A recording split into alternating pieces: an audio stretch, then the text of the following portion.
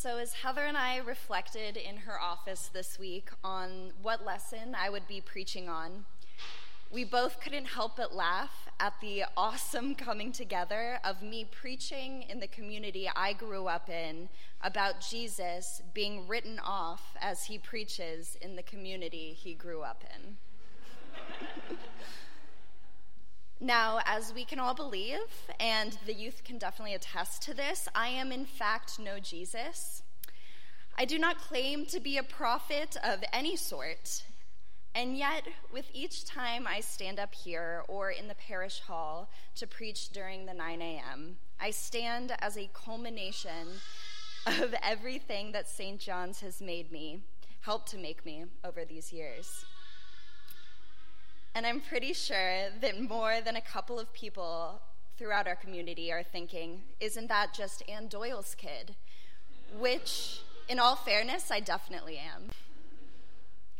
For better and occasionally for worse, we are the products of the communities we grow up in. Yeah.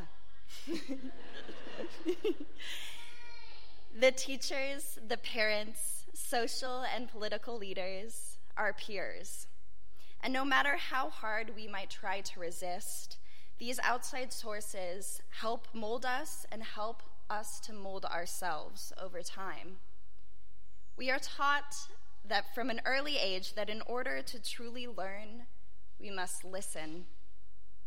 However, this is oftentimes easier said than done.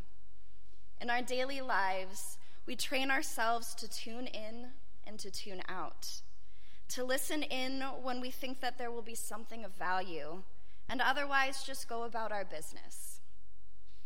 In most cases, through tuning in and out, we come time and time again to the same voices, the same resources for information and insight. We turn to those whose voices we trust, be it out of comfort or reliability.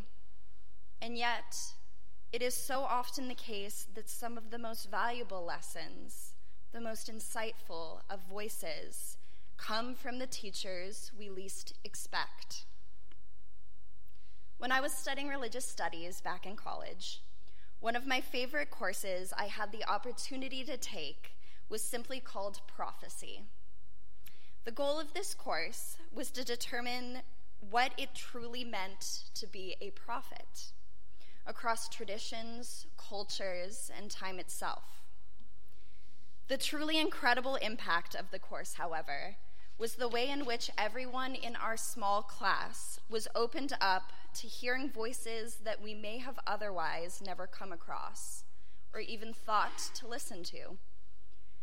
We came to understand prophets as voices of justice, change, and love, who serve as a bridge between the divine and humanity. And, far more often than not, these voices belong to those who are not always in a position of power to teach. As Wilda Gaffney, the scholar behind Year W, writes, God's epiphanies are not reserved for princes and potentates. God reveals her presence, however, or her presence, power, and providence to whom she will. Often she chooses the most vulnerable, the outcast, and the overlooked to bear witness to her mercy and majesty. If we are truly to be open to the voice and hand of God at work in our world, we must not limit ourselves to merely listening to those who we expect to provide insight. Wisdom comes in all shapes and sizes, and God chooses many voices to share her love. We can be so quick to write off one another as saying, perhaps they're too young or too old, too different, too familiar. The list goes on and on.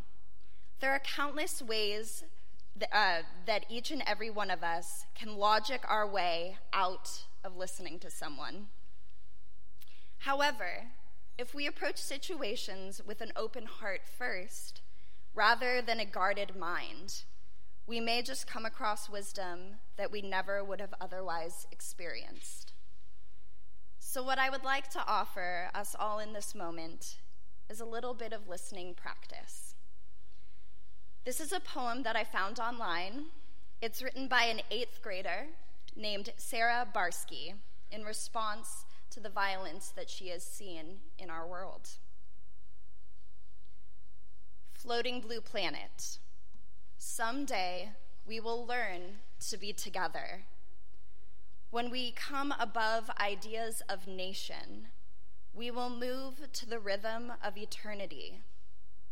If we look out to the delicious colors of the earth, the water becomes clearer, invisible blue, the ground cleaner, pale and dry, the sun brighter, the light echoes in every heart.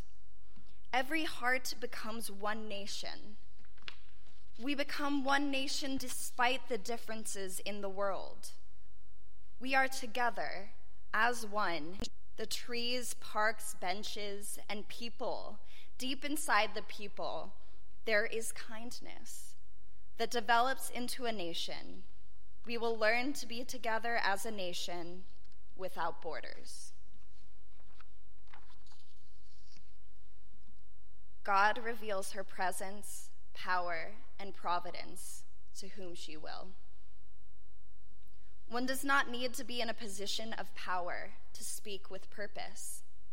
In fact, the Spirit has been known to actively seek out those whose voices aren't lifted up by society to speak some of the greatest truths. So, as we move out into this coming week, I would like to offer up a suggestion.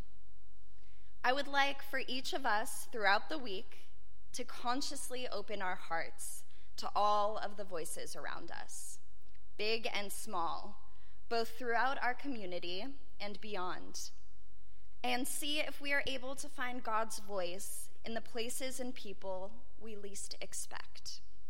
For even Jesus was overlooked as too young and too familiar. Amen.